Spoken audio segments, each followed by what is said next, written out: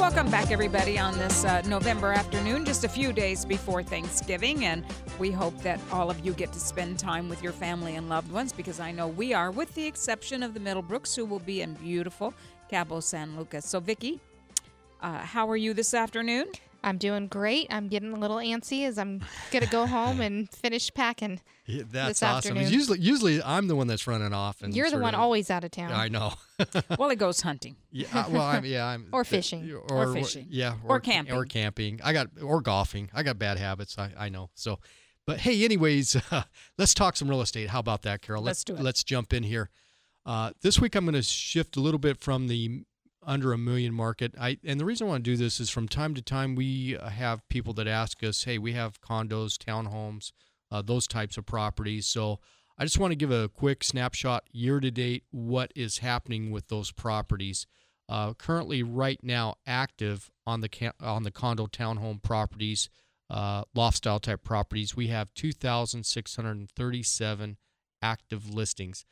This is what got me on this. The price median, $318,000. Wow, that's a high number. A lot of these loft townhouses are expensive. We've got some along Town Lake and Optimus and Esplanade. They'll go in the $1 million range. Absolutely. The days on market that these actives are currently clipping at is 111 days.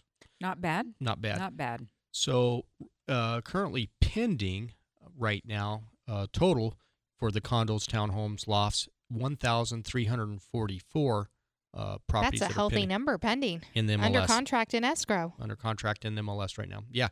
220,000 is the price median at 66 days on the market. So that's moving pretty good on the pending. So, but did you notice from the actives it was 318 versus 220 for the pending? So almost $100,000. So those lower price, more affordable units. And, a lot of our first-time home buyers go into the condos and townhouses, as well as our younger people who don't really want to do the yard, but they want. Things are changing. Yeah. Things are changing because I think as the affordability index is getting a little pricier to be in the urban metropolitan areas for the homes, people are starting to say, I want to go live in that area and I don't want the yard and that. And the demographics are definitely changing out there. Yeah, it really is. It truly is. And then the closed year to date, we're at 10,415. 190,000 is the, I'm sorry, let me back up. 184,000 is the price median on what's closed year to date. So that is a huge drop, Tim, from the actives in that over $300,000 category. Yeah, so let me just recap that. So active, we had 2,637 with a price median of 318. Pending, we had 1,344 that are pending with contracts on them with a price median of 220. And then closed year to date in the MLS, we have 10,415 with a price median of 184,923. Let's just call it 185. Let's just call it 185 with an average days of market of 73 days. So if you do have one of these properties you're looking to sell, get top dollar for it, we do a lot of these, Carol and Vicki. We do. Don't hesitate. Call Carol Royse now, 480-776-5231. We'd love to help you out in this arena. That's right, and we don't care if you're on the far west side, if you're far north in Anthem or Carefree, or if you're down south in Maricopa, Casa Grande, or Florence, or Chandler, Gilbert, Scottsdale. We work valley-wide. We've got 21 members of our team. They are all handpicked by us, Vicki, all trained to our wonderful systems and our follow-up systems. Well, not only that, the car guys, they love us. The miles we put on our car. I mean, I was in Anthem yesterday. I'll be in Scottsdale today, and it's just the way of life of a real estate team. I'm going to be in Phoenix and then Glendale and then off to Peoria this afternoon. I'm in Cave Creek. And you're in Cave Creek. We cover the gamut. And then all of the other agents that work for us, they're out just crazy. They're just as busy as we are. Yeah, helping assisting families and people get their properties sold. So that's what we do, guys. And one thing, if you're driving out and about and you see a Carol Royse team open house, stop in and say hello to our team and check out our inventory because we've got open house signs all over the valley, blanketed. In fact, even today. Yeah.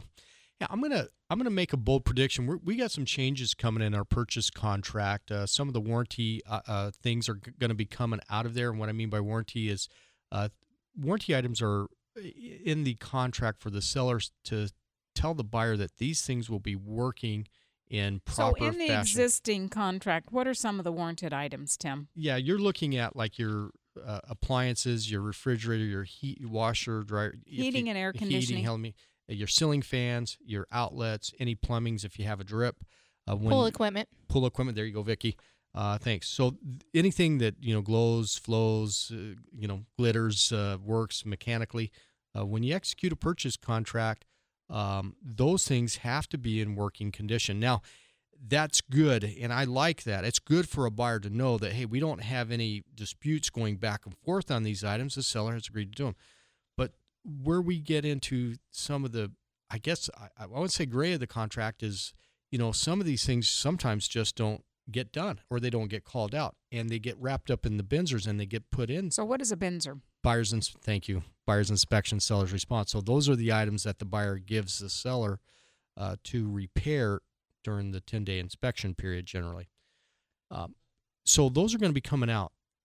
But here's what's going to happen. We're going to see fewer and fewer as-is addendums. I'm just going to call it the way it is. I see that happening because so many people don't want to deal with the seller warranted items. What do, Carol? They put their home up for as-is sell, and they say, you know what? I don't know what really could be wrong with the home. It's, there might be some things. I don't know how this AC is going to check out through an inspection. I don't know, if or one I hear all the time is on the pool heater. Yeah. I've lived in the house for 5 years. We've never once heated our pool, so I don't know if it works or not. So I want to do an as-is addendum because I don't want to be responsible for putting a new pool heater in that I've never used while I've lived in the home. So let's just talk about this just a little bit. So our team, we're very versed in all of these. And so if you're a home seller and you've got a pool heater that you don't know if it works or not, we would address that, Vicki, in the purchase contract. Absolutely. We would address that. We would want to know about that at the time of the listing. Yeah, at the time. Yeah, absolutely. And address that in the purchase contracts. Pool heater to convey an as-is condition. Because you're absolutely right, Tim. For a buyer to sign an as-is addendum, taking the entire house as is, most buyers, especially first-time home buyers, they're not going to do that.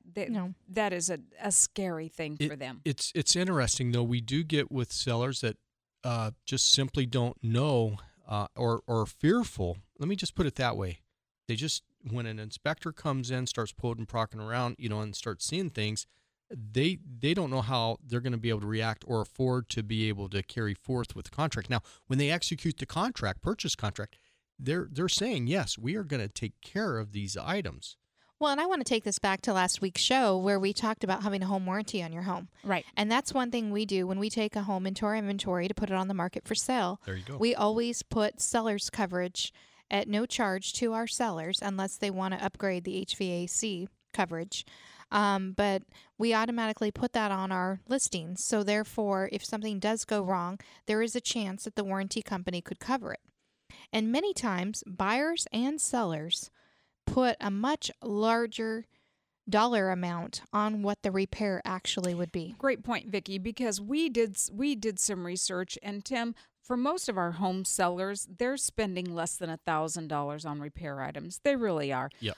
And always we see the same things: cracked roof tiles, a fascia board that needs to be redone or repainted, GFI outlets that don't work, dishwashers improperly installed. Drip at the sink. Sink.